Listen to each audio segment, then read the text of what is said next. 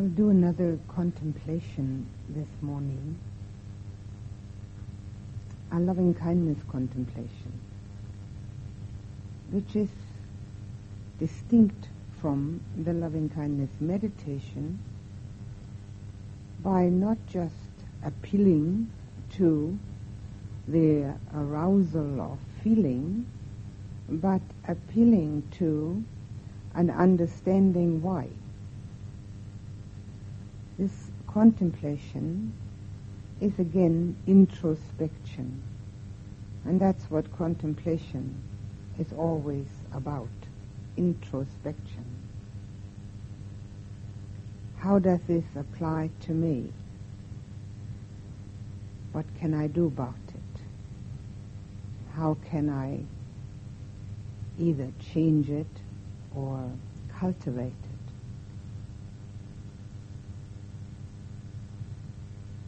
I again will say the words, you can repeat them after me, and then I will explain something to help with the contemplation.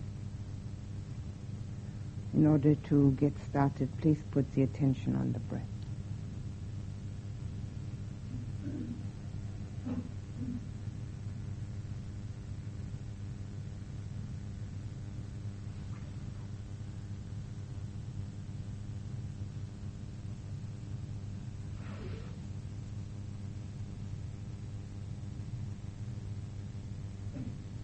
Please repeat after me. May I be free from enmity.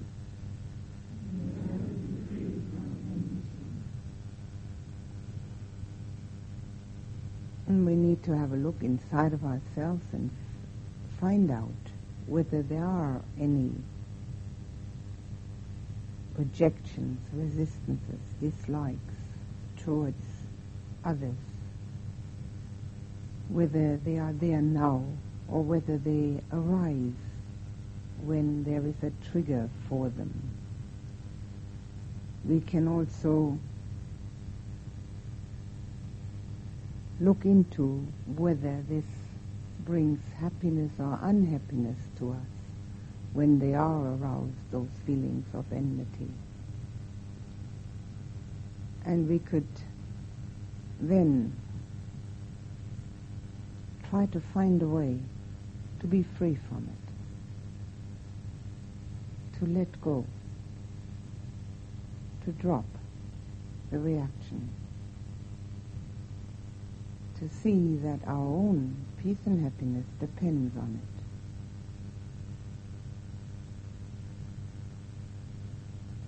it. In order to make it successful, we have to find our own way within how to do that.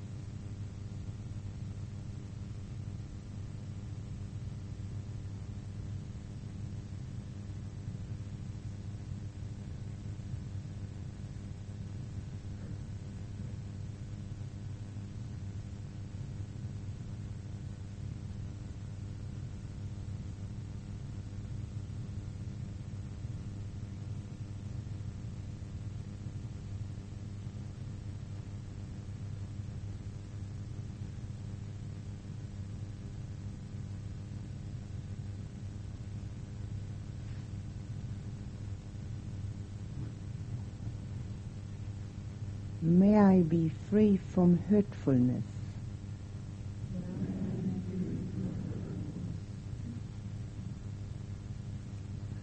Again, we can inquire into ourselves whether we sometimes willingly and sometimes unwillingly are hurtful, and try to find a way to diminish it or eliminate that, to become harmless in all ways, in the physical, the mental, and the emotional.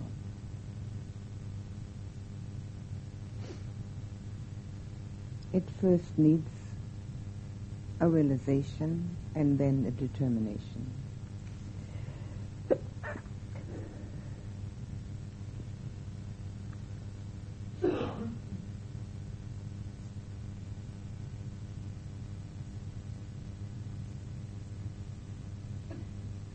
And also when we introspect, we will undoubtedly find that hurtfulness hurts the one who's doing it far more than the one who's getting it.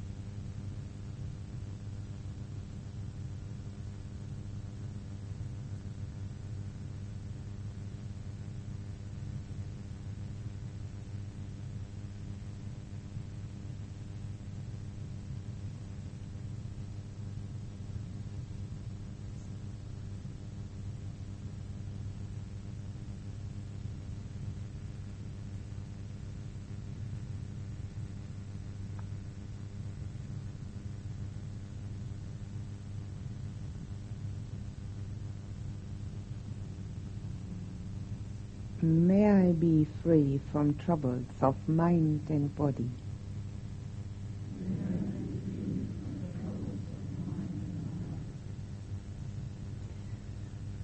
This is our lovingness towards ourselves. We need to ascertain, inquire, what is troublesome for mind and body? What is helpful? And find our way.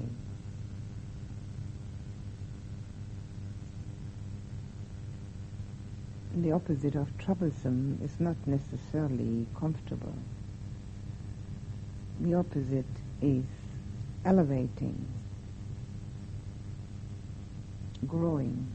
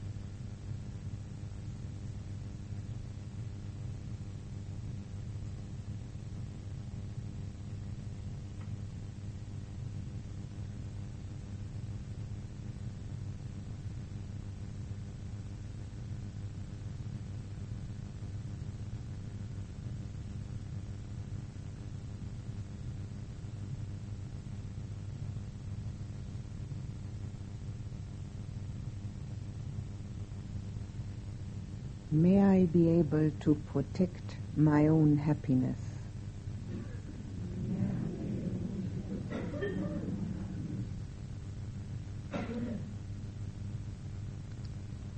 The first and foremost inquiry is, what is my happiness?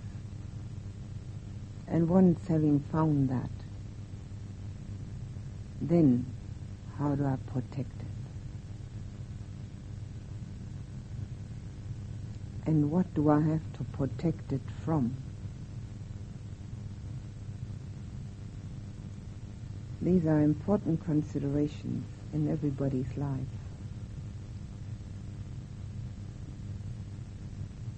And they always need to be based on loving oneself and others.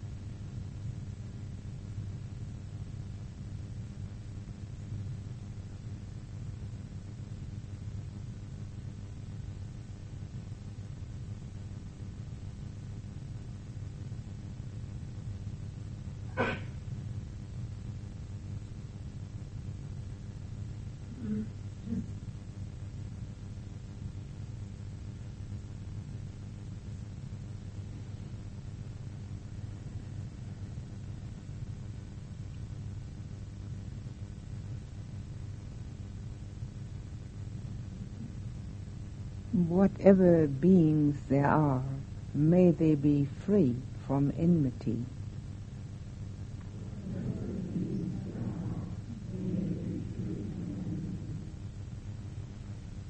And here we have the opportunity to extend our lovingness to others, particularly if we have, through this contemplation, found a way to reduce or eliminate negativities within ourselves, and can thereby point the way, become a noble friend.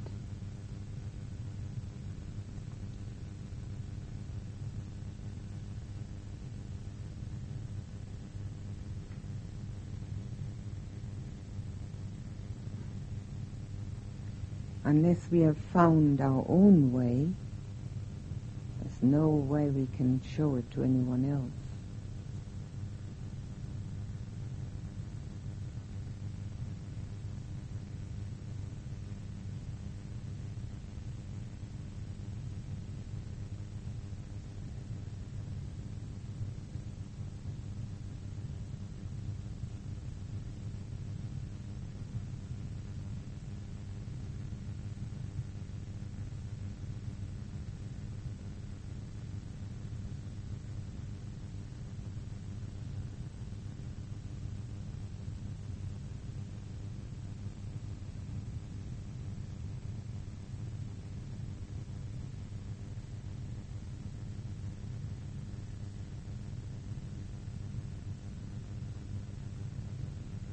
Whatever beings there are, may they be free from hurtfulness.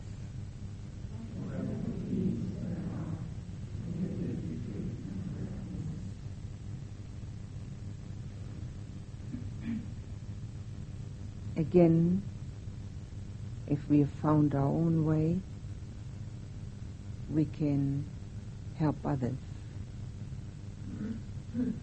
We can also use this as a feeling of lovingness towards others, wishing them to be free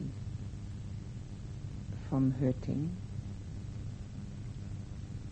We can use it in our own lives to recognize that it's difficult to be free from hurtfulness, and therefore not blame.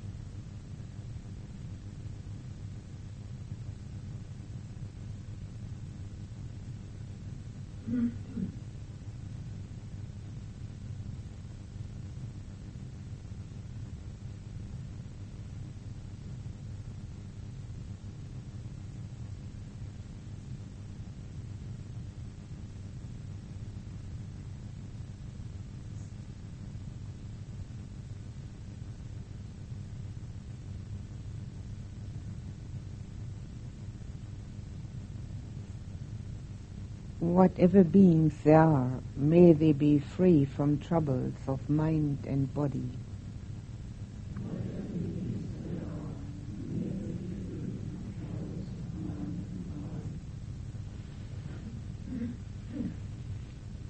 And this is our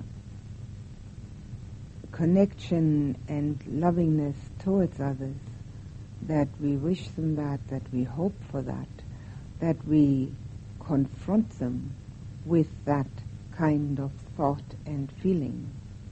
Whenever we have any kind of dealing with others, we can recognize the fact that we have ourselves troubles of mind and body, that others undoubtedly have the same, and that we wish for them that they may be able to eliminate that.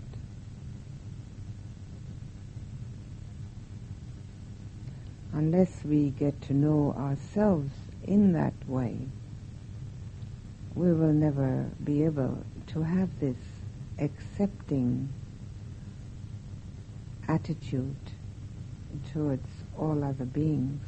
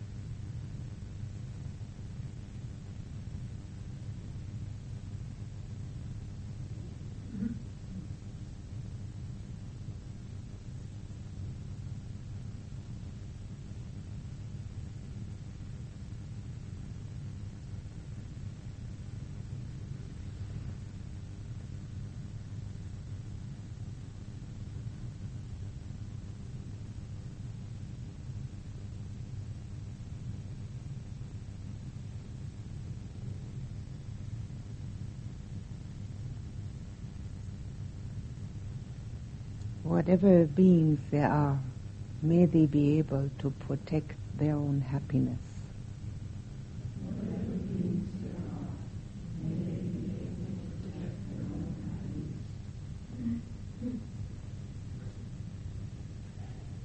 Here we can recognize the fact that each person has a different idea of what happiness constitutes. So, if we are able to protect our own happiness, we must be able to help others to protect theirs. We must not think that they need to agree with us.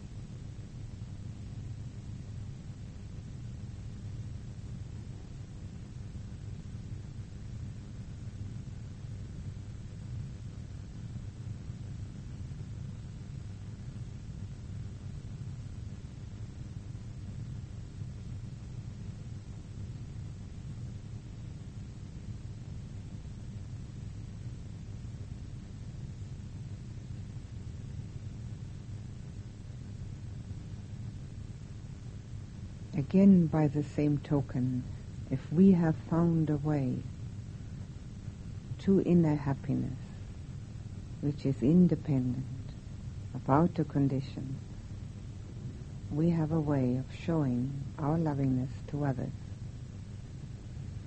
by sharing that.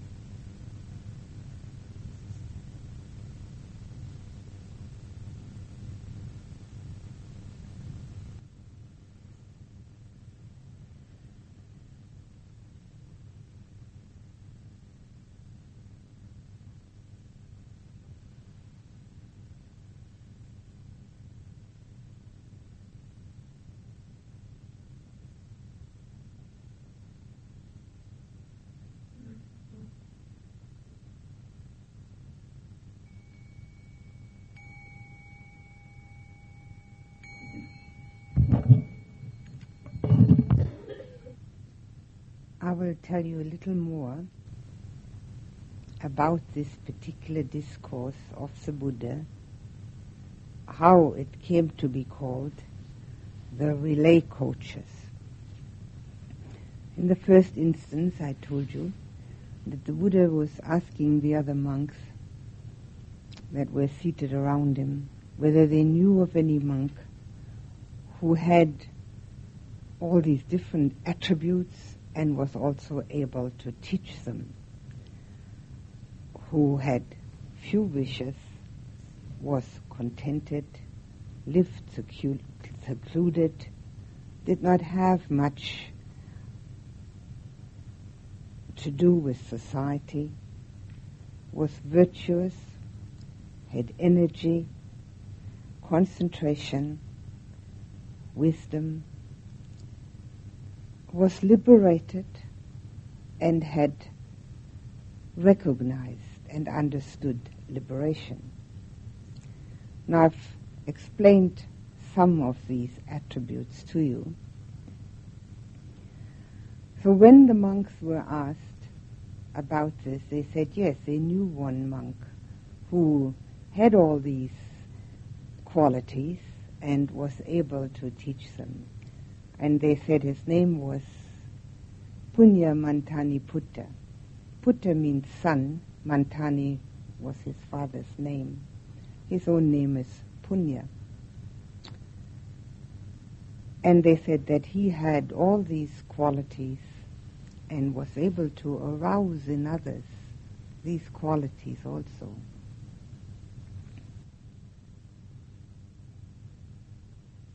There was one monk present who was particularly interested. His name is Sariputta. Sariputta was the main disciple of the Buddha, his right-hand disciple. He was named by the Buddha as the disciple with the greatest wisdom.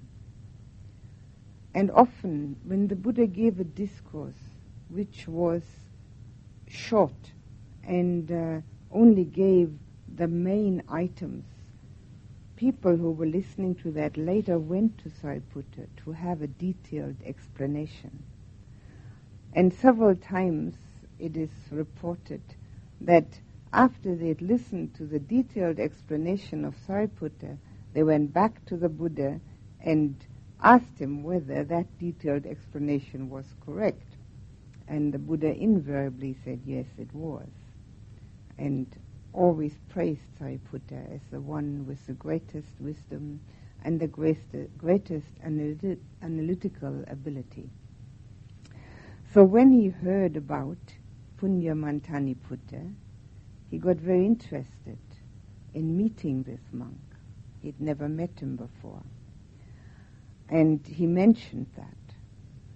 So Punya Mantani Putta appeared after some time and visited the Buddha, and then went to what is called, or was called, the blind man's grove, to what is usually called for a day's abiding. A day's abiding means meditation. The only way to abide is to meditate. And this blind man's grove is a name given to an area which we don't even know now exactly where it was, except that it was near the Anathapindika's monastery in Jeta's Grove, which is near Savatthi. But we don't know exactly where in India this blind man's grove is. So it says in this particular discourse that Punya Mantani Putta, after having talked to the Buddha, went there for his meditation. And one of the other monks informed Sariputta that Punya Mantani Putta is now to be found there. So he followed him in order to meet him. And he waited, also meditated, and waited till Punya was finished with his meditation. And then he went and greeted him. And then he asked him several questions. He said to him, is the holy life lived under the Buddha? And Punya said, yes. And Sariputta said, and is it lived for the goal of the purification of virtue? And Punya said, no. And he said, well, is it then lived for the goal or for the purpose of the purification of mind? And Punya said, no. And he said, well, is it then lived for the purpose of purification of view? And Punya said, no. He said, is it lived for the purpose of purification of overcoming all doubt? Punya said, no. He said, is it then lived for the purpose of purification of knowing what is the path and what is not the path? He said, no. He said, is it then lived for the purification of knowledge and vision of things as they really are? Punya said, no. So Sariputta then said, but sir, I have now mentioned all manners of possibilities, and you're saying no to everything. What is the holy life or the spiritual life lived for then? What is its purpose when it is lived according to the Buddha's instructions? Punya said, it is lived for only one purpose, and that is nibbana without clinging. There is no other purpose in any spiritual path, no matter what one may think. So, Sariputta still wasn't satisfied. We don't know exactly whether he wasn't satisfied or whether he wanted to find out more what Punya knew. And he said, well, in that case, is it lived for the purpose of purification of virtue without clinging? Punya said no. And he went through all of them again. The purpose of purification of mind without clinging, of view without clinging, of overcoming doubt without clinging, of the knowledge and vision of what is the path and not the path without clinging, knowledge and vision of things as they really are without clinging. And Punya said no to everything. And again Sariputta said, well, now you're saying no to everything again, and yet I'm using this the terminology of without clinging that you've just given me. So now what is it?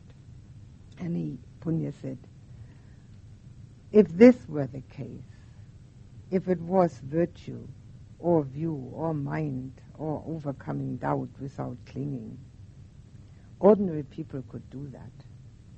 But that's not the purpose. The purpose is only nibbana without clinging. It is not just knowledge and vision of things as they really are, or any of the others you have mentioned. But, he said, I will explain it to you now in a way which is easily understood by intelligent people. The word intelligent is often used in the Buddhist discourses, and sometimes he has been accused of being elitist, separationist, because he talks to intelligent people. But it is a fact that if one isn't intelligent, one isn't going to understand it. It's one's own good karma to be able to understand it. Doesn't mean one has to be a genius. So Punya says, I will now give you a simile which is easily understood by intelligent people. He said, now, if King Pasenadi, who was a famous king at the time of the Buddha and one of the Buddha's supporters, who lives in Savatthi, wants to get quickly to Saketa, he cannot do so in any other way except by using several coaches. He has to use a first coach, and when the horses are tired, he has to change to a second coach, and then to a third one, to a fourth one, to a fifth, to a sixth, and a seventh. And then, when he walks up to the steps to the palace in Saketa, and a person were to ask him, did you arrive in the palace at Saketa with this last coach? Truthfully would have to say, no, I didn't. I came by several stages. One led to the other. And it's only because I used all these other coaches that I've now been able to get into the last one, which brought me here. Sariputta was delighted with this explanation and said that he thought that Punya was a great monk with great realization.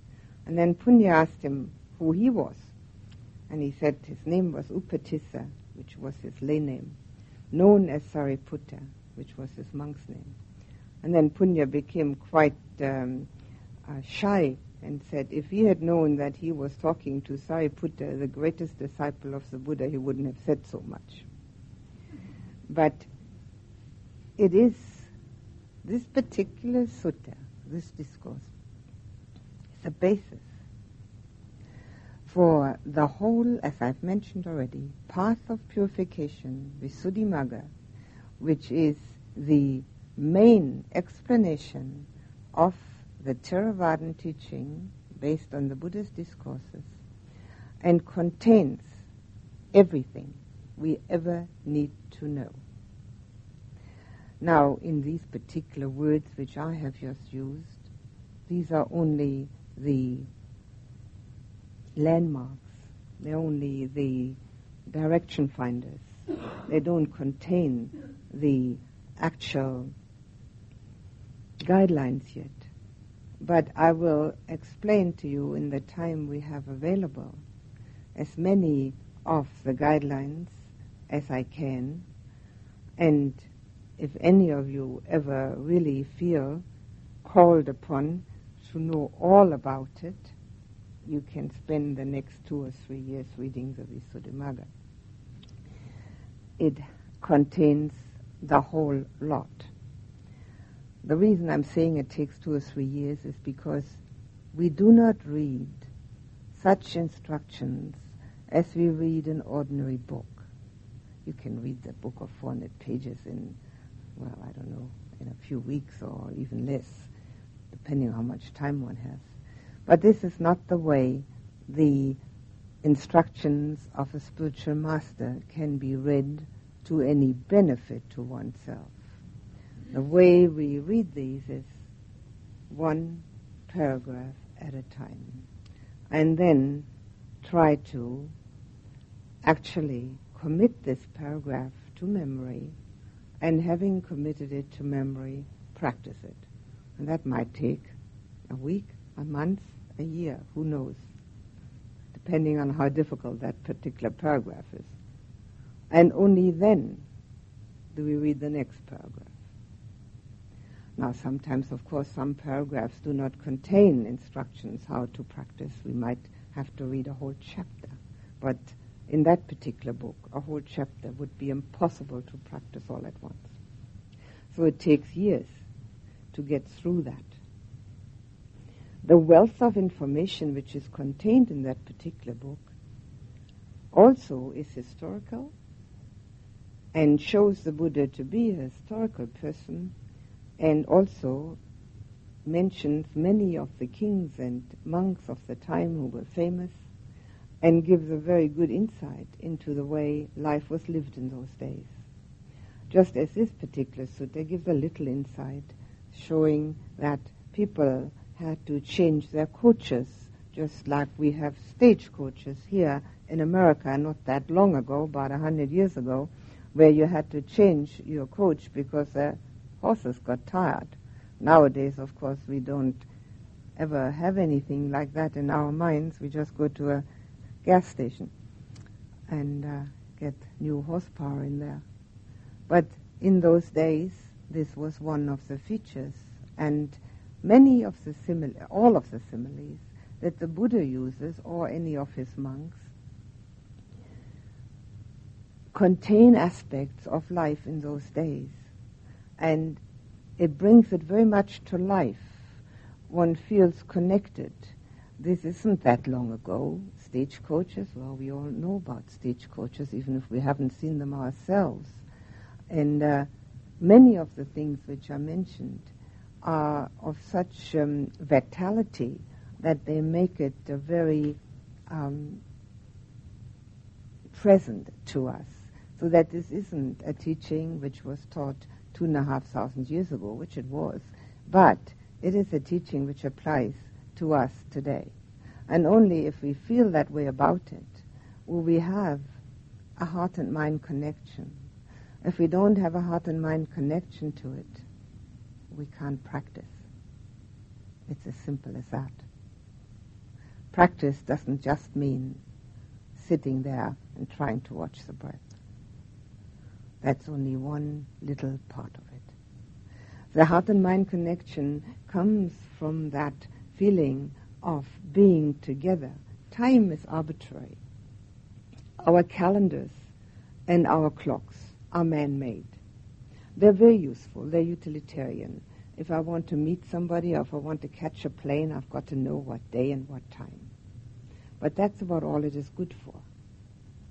Because time is infinite. And time and space is now. And 2,500 years ago is now. There's no difference. It's all appearing this moment because we're putting our mind to it. The minute we don't put our mind to it, it's gone. It's finished. So the past, the present, and the future, as we divide them up in our ordinary daily life, do not have a reality in the spiritual teaching.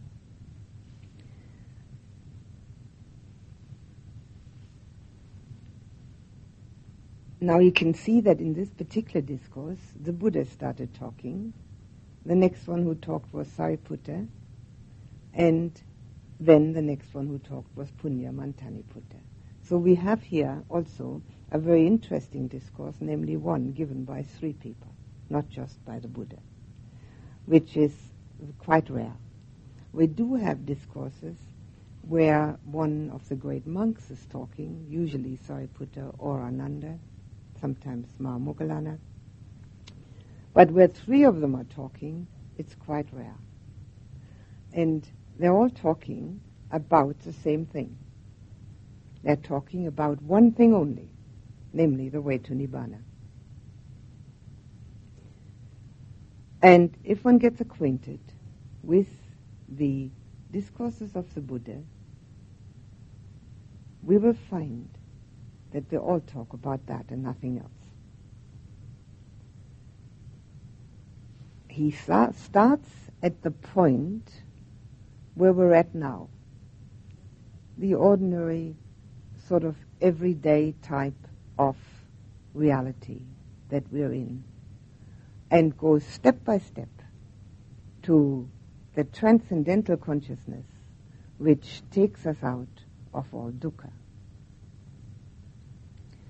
Dukkha, which I told you I was going to use in the Pali word because it's too cumbersome to keep translating, does not disappear, but the one who's having it is disappearing. And therefore, the Buddha said, there's only one thing I teach, and that's suffering and its end to reach. Suffering does not stop. We stop. There are many ways of explaining that, and many ways of reaching that through one's understanding. But in the end, they all meet. All these ways and means meet. So the Buddha gave 10 qualities which he was looking for in a monk. And Sariputta mentioned 7 ways that he was asking, were they the reason and the goal of the spiritual path? And Punya said, none of them were the reason and the goal, but each one was a step.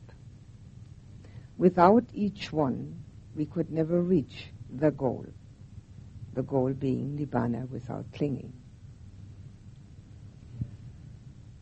It's actually very helpful and very reassuring to know what one's goal is, even though one doesn't know what it's like. At least one has a goal. It's better than not knowing what life is all about or trying to make up one's own viewpoints. One's own viewpoints cannot be correct.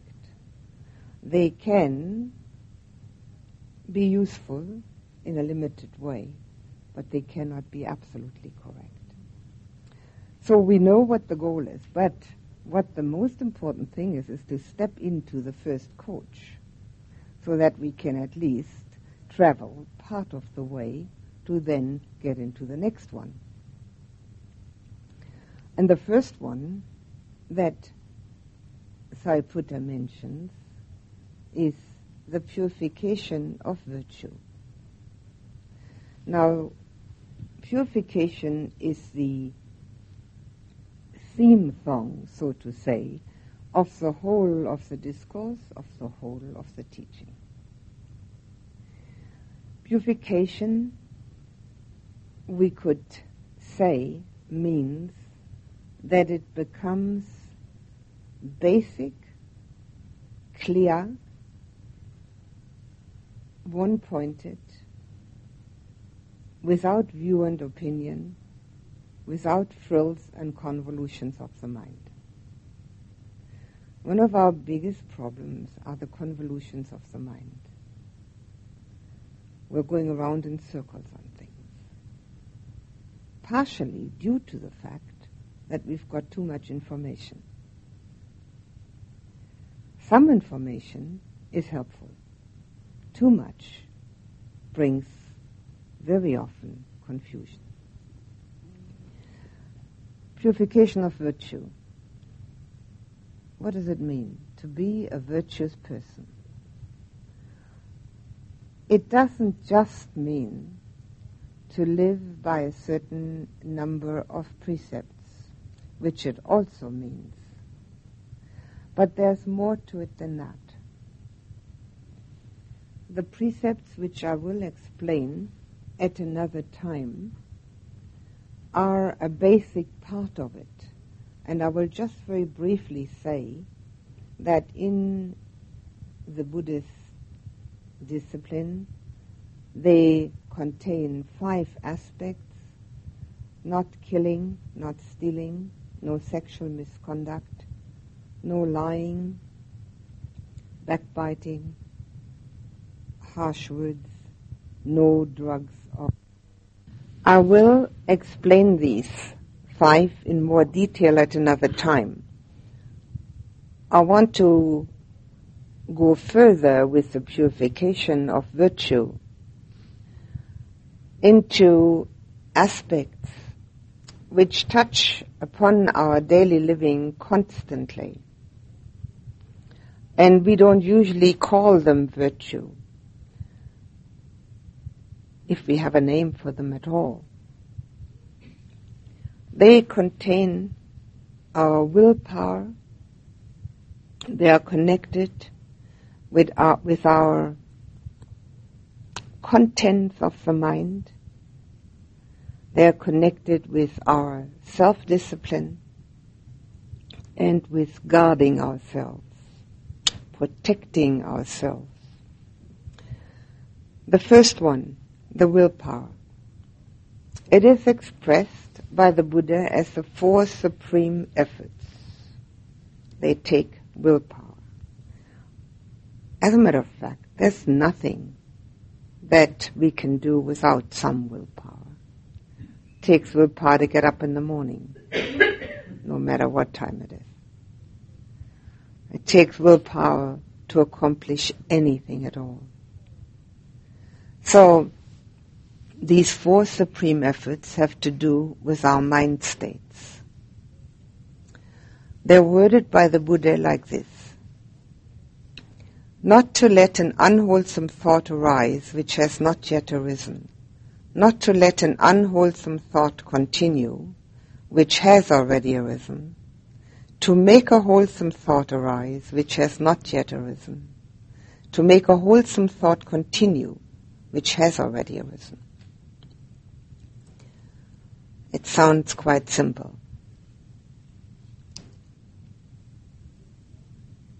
It can become simple if we practice it long enough. It takes, first of all, mindfulness, introspection, bare attention, objectivity, labeling. Labeling the content of mind. When an unwholesome thought has arisen, it's not difficult to label it. We know when we're angry, upset, fearful, anxious, jealous, envious, proud, and all the other wonderful states of mind that we are all familiar with. We know it. It's there. Unfortunately, anyone who doesn't practice justifies those states of mind and says, I can only be angry. This person is making me angry. In fact, we've got it built in our language. He makes me sick, or she makes me sick. So it's her or his fault. We justify. We have to justify, we think, because otherwise we would start blaming ourselves for having such thoughts. Justification does not bring any spiritual emancipation. Justification is only another way of supporting one's illusions. Blaming is just as detrimental.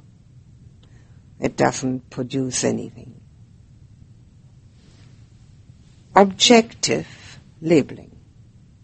As we do it in the meditation, hopefully, objective labeling. Just saying what it is. There's nothing and nobody to blame. There's nothing to justify. It's just happening. There is a thought, and it is unwholesome.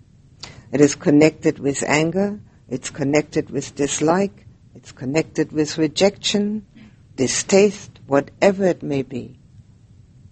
So we now, having learned the labeling in the meditative process, we do it in everyday life, and we can recognize after some practice that this unwholesome thought makes us feel awful.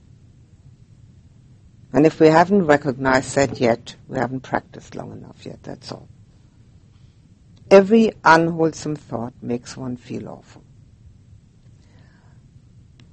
Now, the next step may have to be, before substituting it with a wholesome thought, it may have to be an understanding that it's foolish to make oneself feel awful.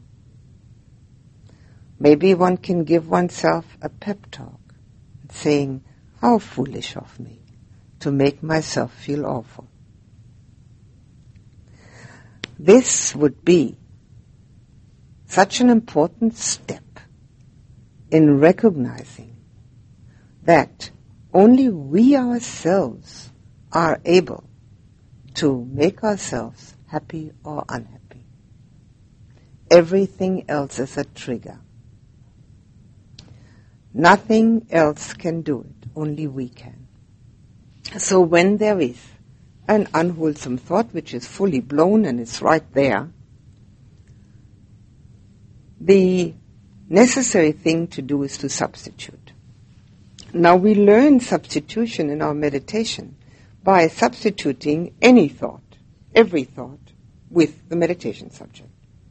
Whether it's wholesome or unwholesome, whether it's nonsense or not, it doesn't matter. Every thought is supposed to be substituted. So we are learning substitution. In daily life, it concerns the unwholesome thought. We know that we can substitute. We have learned it, we have practiced it, we are aware of it, that it's possible. We don't have to stick to that thought. So if we stop justifying and stop thinking that these thoughts have a place in our lives, substitution should not be difficult. The difficulty arises when there is an understanding in oneself that such thoughts are necessary. I've got to be angry about the pollution, otherwise they're not going to stop it. If that is considered to be the right way of thinking, naturally one's got to be angry. But the actual fact is that anger produces anger. That's all it does. And on top of that, the pollution of our environment arises out of the pollution of our minds. And if we stop polluting our minds, we're going to stop polluting our environment. And if we have noticed how much trouble we're going to have to stop polluting our own mind, we might desist from trying to stop other people from polluting theirs. It's almost impossible to stop anyone from anything. But it is possible to stop ourselves. And having done so, and finally come to purification, that purification has a place in the universal aspect of existence.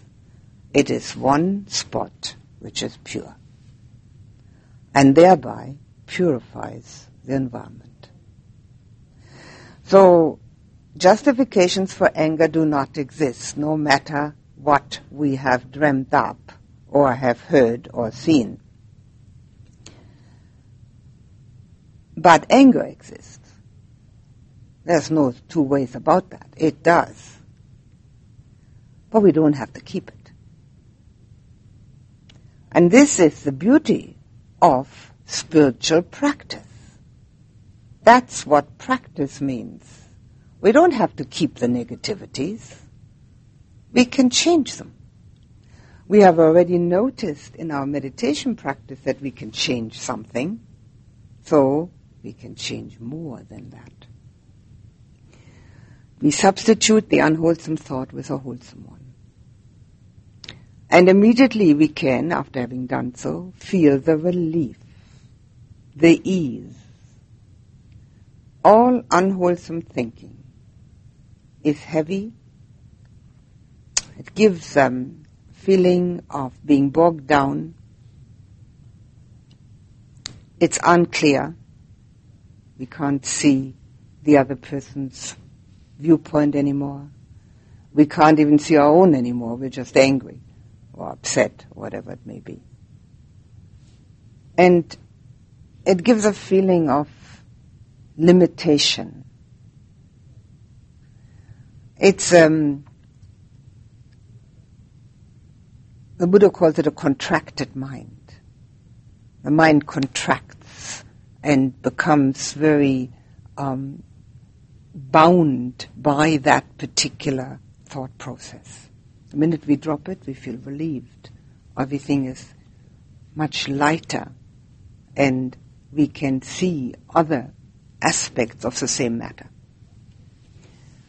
It's much more difficult to stop an unwholesome thought before it has arisen. But it's much more profitable. The reason it's much more profitable is because our thinking makes grooves into our mind, becomes habitual. The more often we think negatively, the easier it is to do so. Vice versa with positive thinking. We could think of our mind as the greatest jewel there is. It's the greatest gift, the greatest wealth.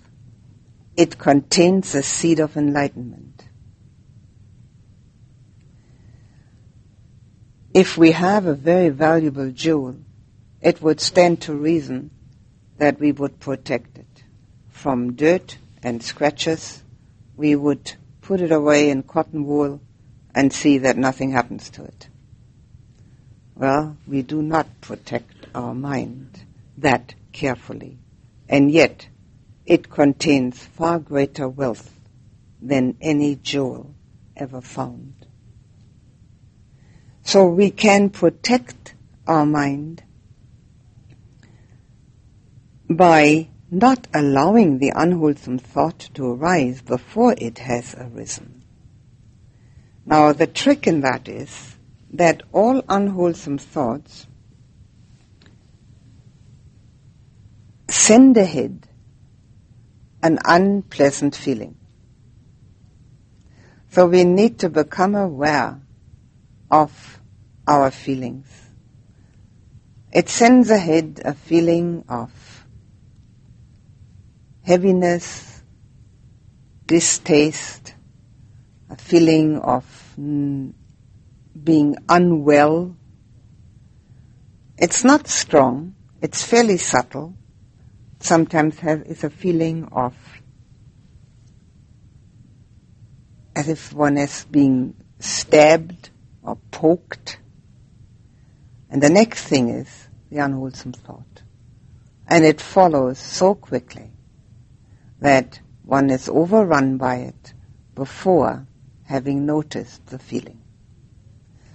Again, we learn this through our meditation practice, mindfulness, attention, watching, being very attentive to what's happening within, knowing our feelings in such a way we will be able to eventually avoid the unwholesome thought before it has arisen.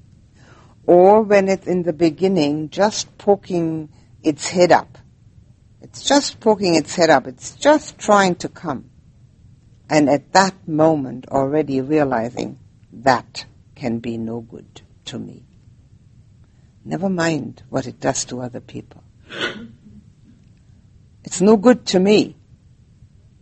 That it's also detrimental to others is a second consideration. But in the first consideration, it will hurt me.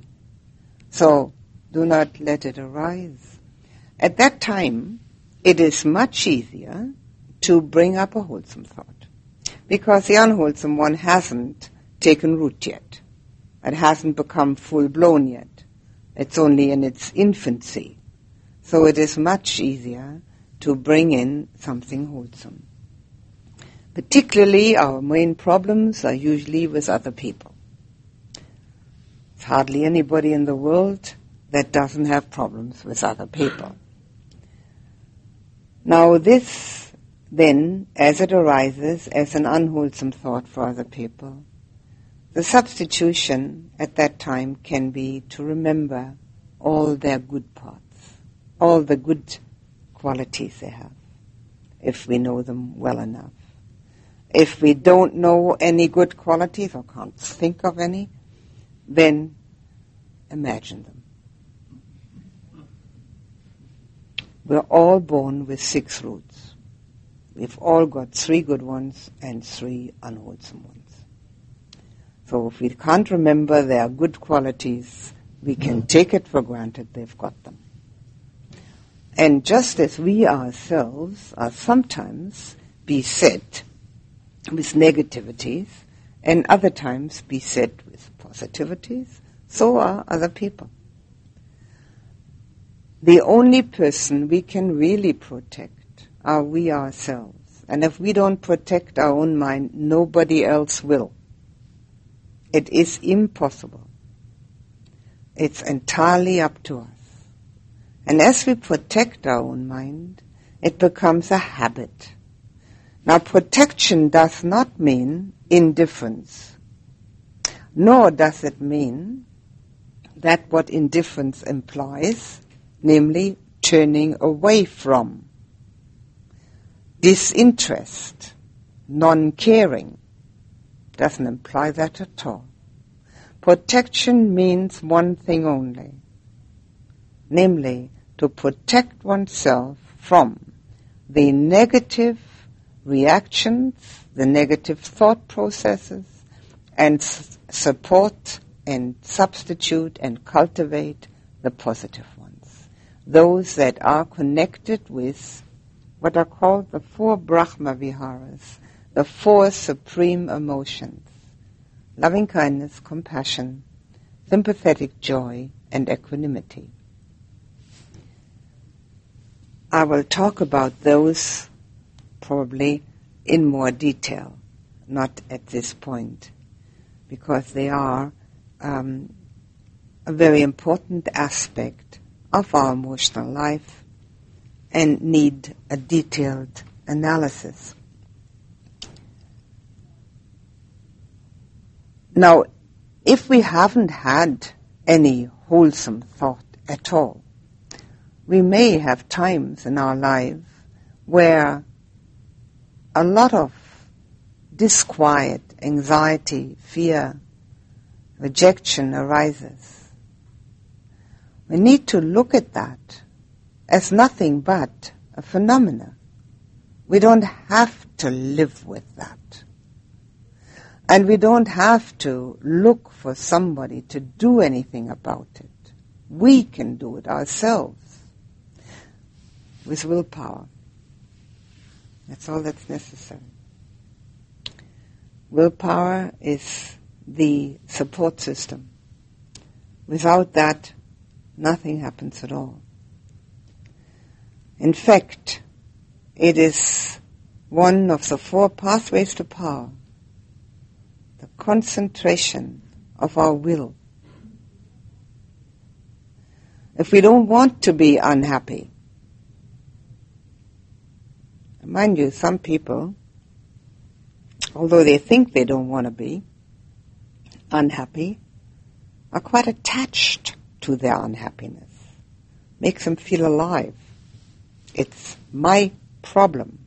It's my unhappiness. It's my difficulty. That, of course, is counterproductive to willpower. But if we don't suffer from that particular difficulty, the willpower to change our thinking needs just a bit of practice, that's all. But it needs one other thing. It needs the meditation experience where we learn not to believe our thoughts. Now, if you've been diligently labeling your distracting thoughts, you must by now have come to the conclusion that 80% of them are worthless and the other 20% could just as well be left at home. We don't have to believe them. They're just thoughts. And when we have come to that understanding, we will be able, with quite a great deal of ease, change the unwholesome thought or arouse the wholesome one.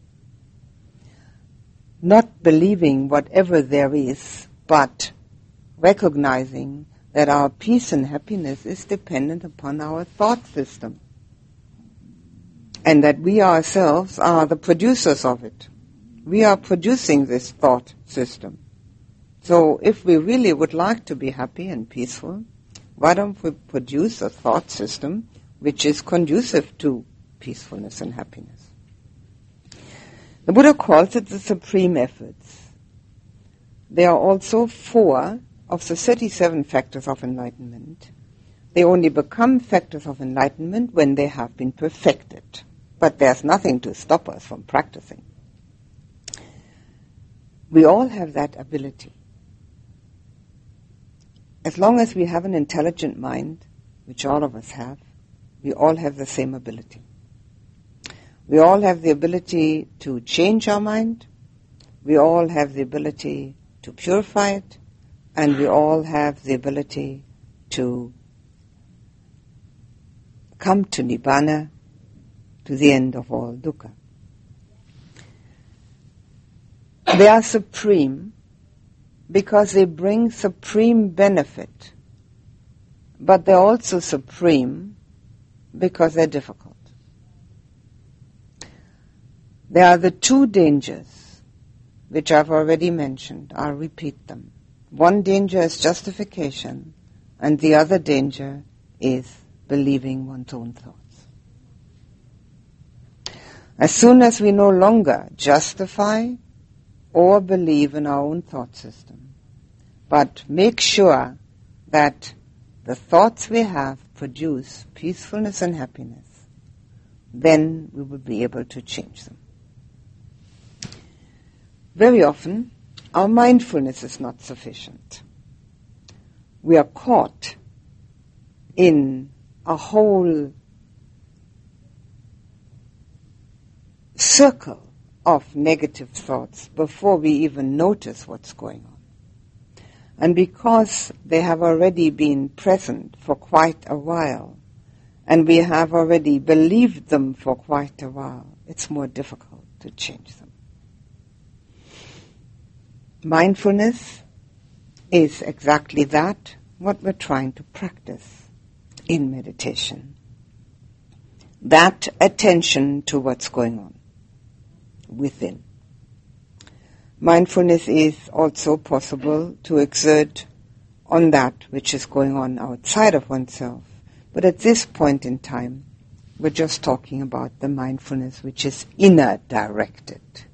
And that inner directed mindfulness is the hook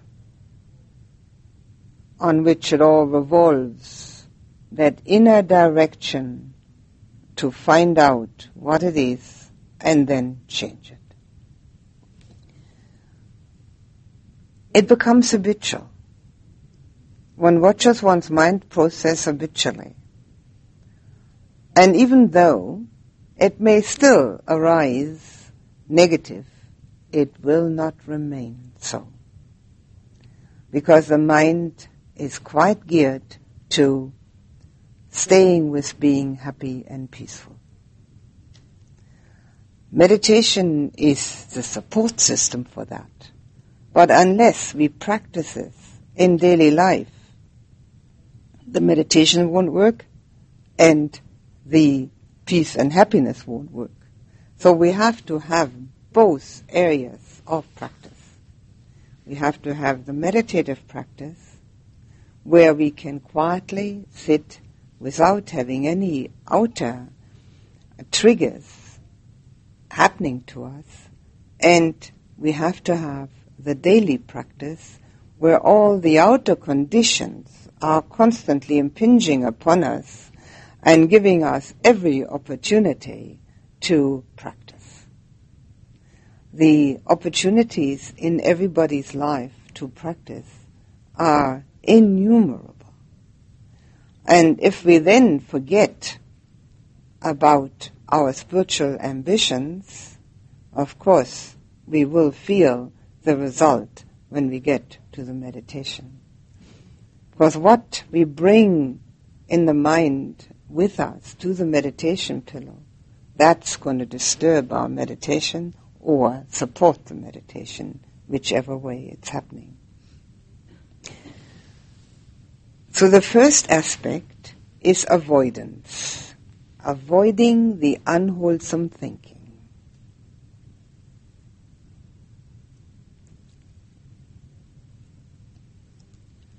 The second one is not continuing.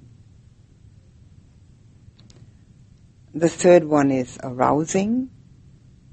And the fourth one is maintaining. Maintaining. When we have already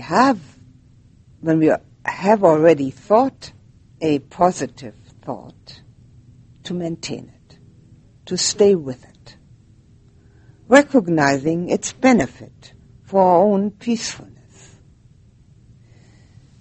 Now, sometimes when people hear this explanation, they come to the conclusion that that means that one loses one's discrimination. That would be dreadful. If we lose our discrimination, we would no longer be able to discriminate between good and evil. We know when there is evil being done, but we don't hate it. We just know it. We hate the crime, but not the criminal. It's as simple as that. And as we see around us many things that we do not consider good or profitable, the first thing to do is to find out within oneself whether we ourselves are totally innocent of them. That's the most important aspect of all that what we see around us. Because it is a very interesting fact which you must, or could investigate yourselves, that all that we know about others is strictly a mirror of ourselves. If we didn't know it within, we couldn't see it without. That's why it is said, only a Buddha knows a Buddha. We would never recognize one. We are not a Buddha, so we don't know what it feels like. So we wouldn't recognize one. If we see hate or dislike, envy or aggression, we know it because we've got it. Otherwise we couldn't see it. What we see, we can use very profitably by looking within and seeing whether we still have it and need to get rid of it, or whether we only recognize it because we used to have it and have got over it. It takes an enormous amount of self-honesty. But if we're not honest to ourselves, who are we going to be honest to or honest with? If it isn't to us ourselves. And we don't have to tell anybody. We can keep it a secret. But as long as we tell ourselves, it's not easy. It's much easier to see a beam in the eye of another than the splinter in the eye of oneself. But when we watch our own reactions to other people, we have a great help, a great support system, because we can immediately investigate, have I got this? We may not have it to the same extent. We may have got over it already. But it's part and parcel of our makeup. That is part of external mindfulness, part of being mindful outside. Now, mindfulness is always without judgment. Mindfulness is nothing but bare attention. We do not say to ourselves, now that was a nice breath, or that was a short one, or that was a shallow one, or this wasn't so good, because if we do, we can't meditate. We can't be concentrated. We just have to know breath. Breath in, breath out. No judgment, no discrimination. The same with mindfulness on everything else. We know anger, we know envy, we know pride, we know jealousy, we know greed. No judgment. We just know it. It's there. And as we know it in ourselves and look at it, the main incentive to do something about it comes from the fact that it doesn't make us happy. If it did, we would never have any incentive to change it. We are so constituted that we want to be happy and peaceful, and we should be. And if all these negative emotions and thoughts would make us happy, we would keep them. We wouldn't have any incentive to change them. Our justification system appears to bring about some happiness, but it doesn't really. It brings about an ego support, which is also what we're constantly looking for. But if we're really honest and can see that the real happiness is escaping us, then we have the strongest possible incentive to change something. So the four supreme efforts are our system, our method for purification of virtue. Far more to purification of virtue. I'll tell you more about it tonight. Maybe you'd like a few moments to ask some questions.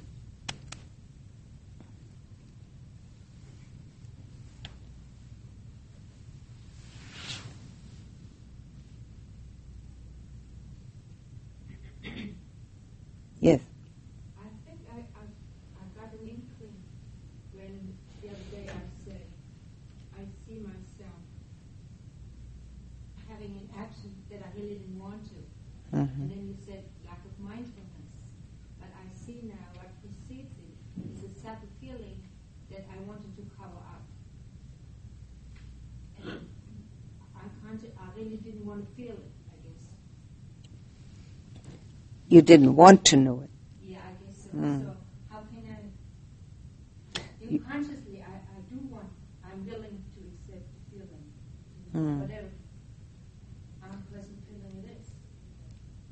But you mean the feeling that produced the action? Yes. I see. And you mean that you think that you didn't want to become aware of it because it was an unpleasant feeling. Right. Yes. And consciously, I'm courageous enough, and I said, I accept Yes. it. Yes. That's quite true. We all suffer from that difficulty, that we cannot always see ourselves as honestly as we might want to. It just takes practice. Now, having seen this, what you've just described, maybe next time it will be easier to see that unpleasant feeling which produced the action, and therefore refrain from the action if you don't think that the action is a positive one. Having seen in oneself that one tries to cover up, and we all do, helps one then not to do that the next time. But all of this is a slow growing process which must be continued diligently all the time. Only then will it bear fruit. If we only remember it during a meditation course and maybe 1 week afterwards, it will not work. It's got to be a lifetime commitment. And as it is a lifetime commitment, we can see in ourselves a slow growth, a slow change. And as we change slowly, it is very heartening, and it's very hopeful and very gives one a great deal of confidence that it's possible. So having seen this now, next time it will probably be much easier to see it quicker. It feels like it just comes like a wave going right over you. Yes. The feeling, you mean? Yes. Yes, the feelings, the emotions are like waves. And the more of the waves we have, the less we can see in depth. How do you work with, if you do work with, a person who, through the trauma of war, has used a survival technique to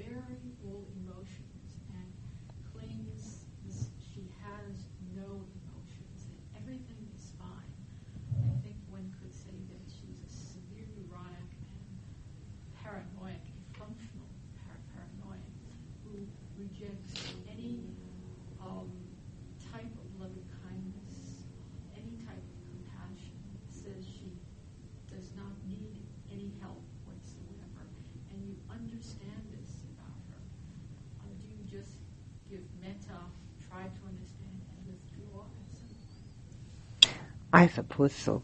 You know, when you have neurotics or paranoid people, if they don't create a great deal of disturbance, one can live with them.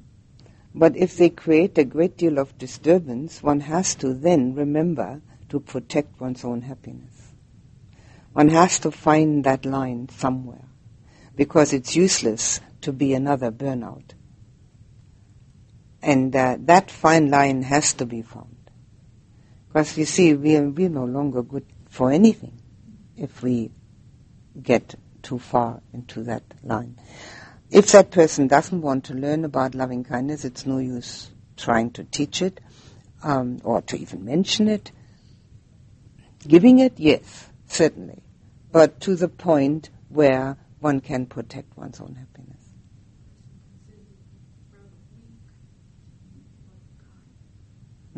Yes, well.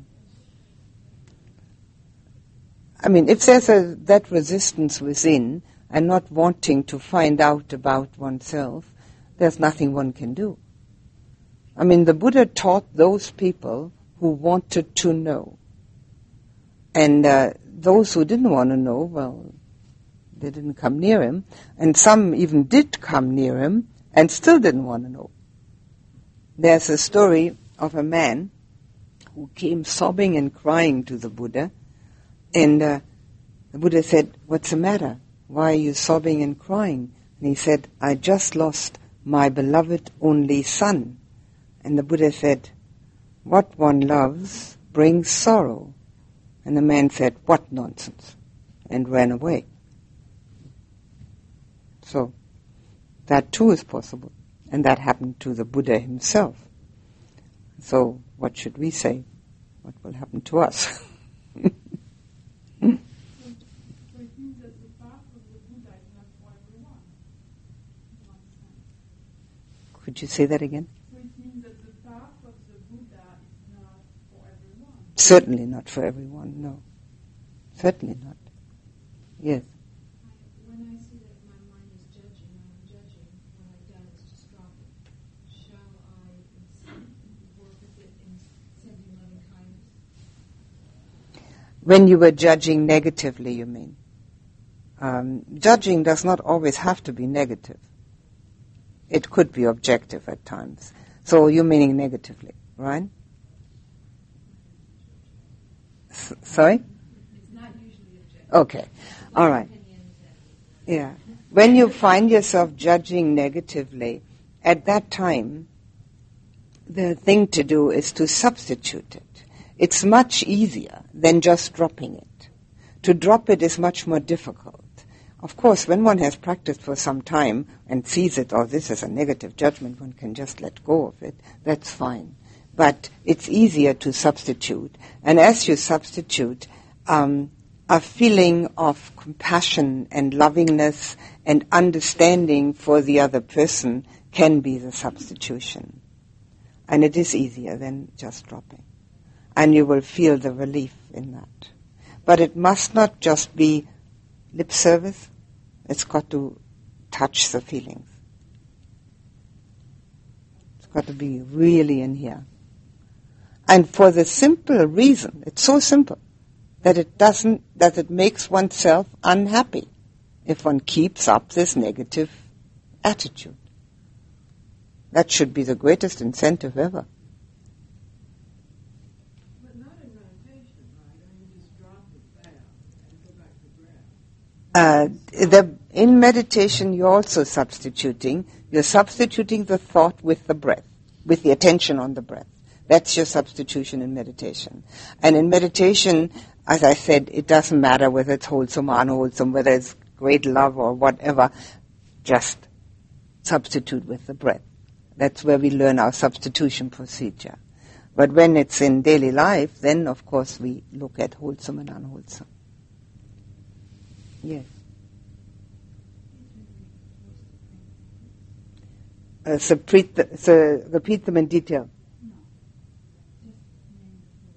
Yeah, but you want just the one avoid and that, or just to let an unwholesome, not to let an unwholesome thought. Which one do you want? I have willpower, and I want to let it No. Willpower is what you need in order to make all four arise. That's your support system, the willpower. So they go like this. Not to let an unwholesome thought arise which has not yet arisen.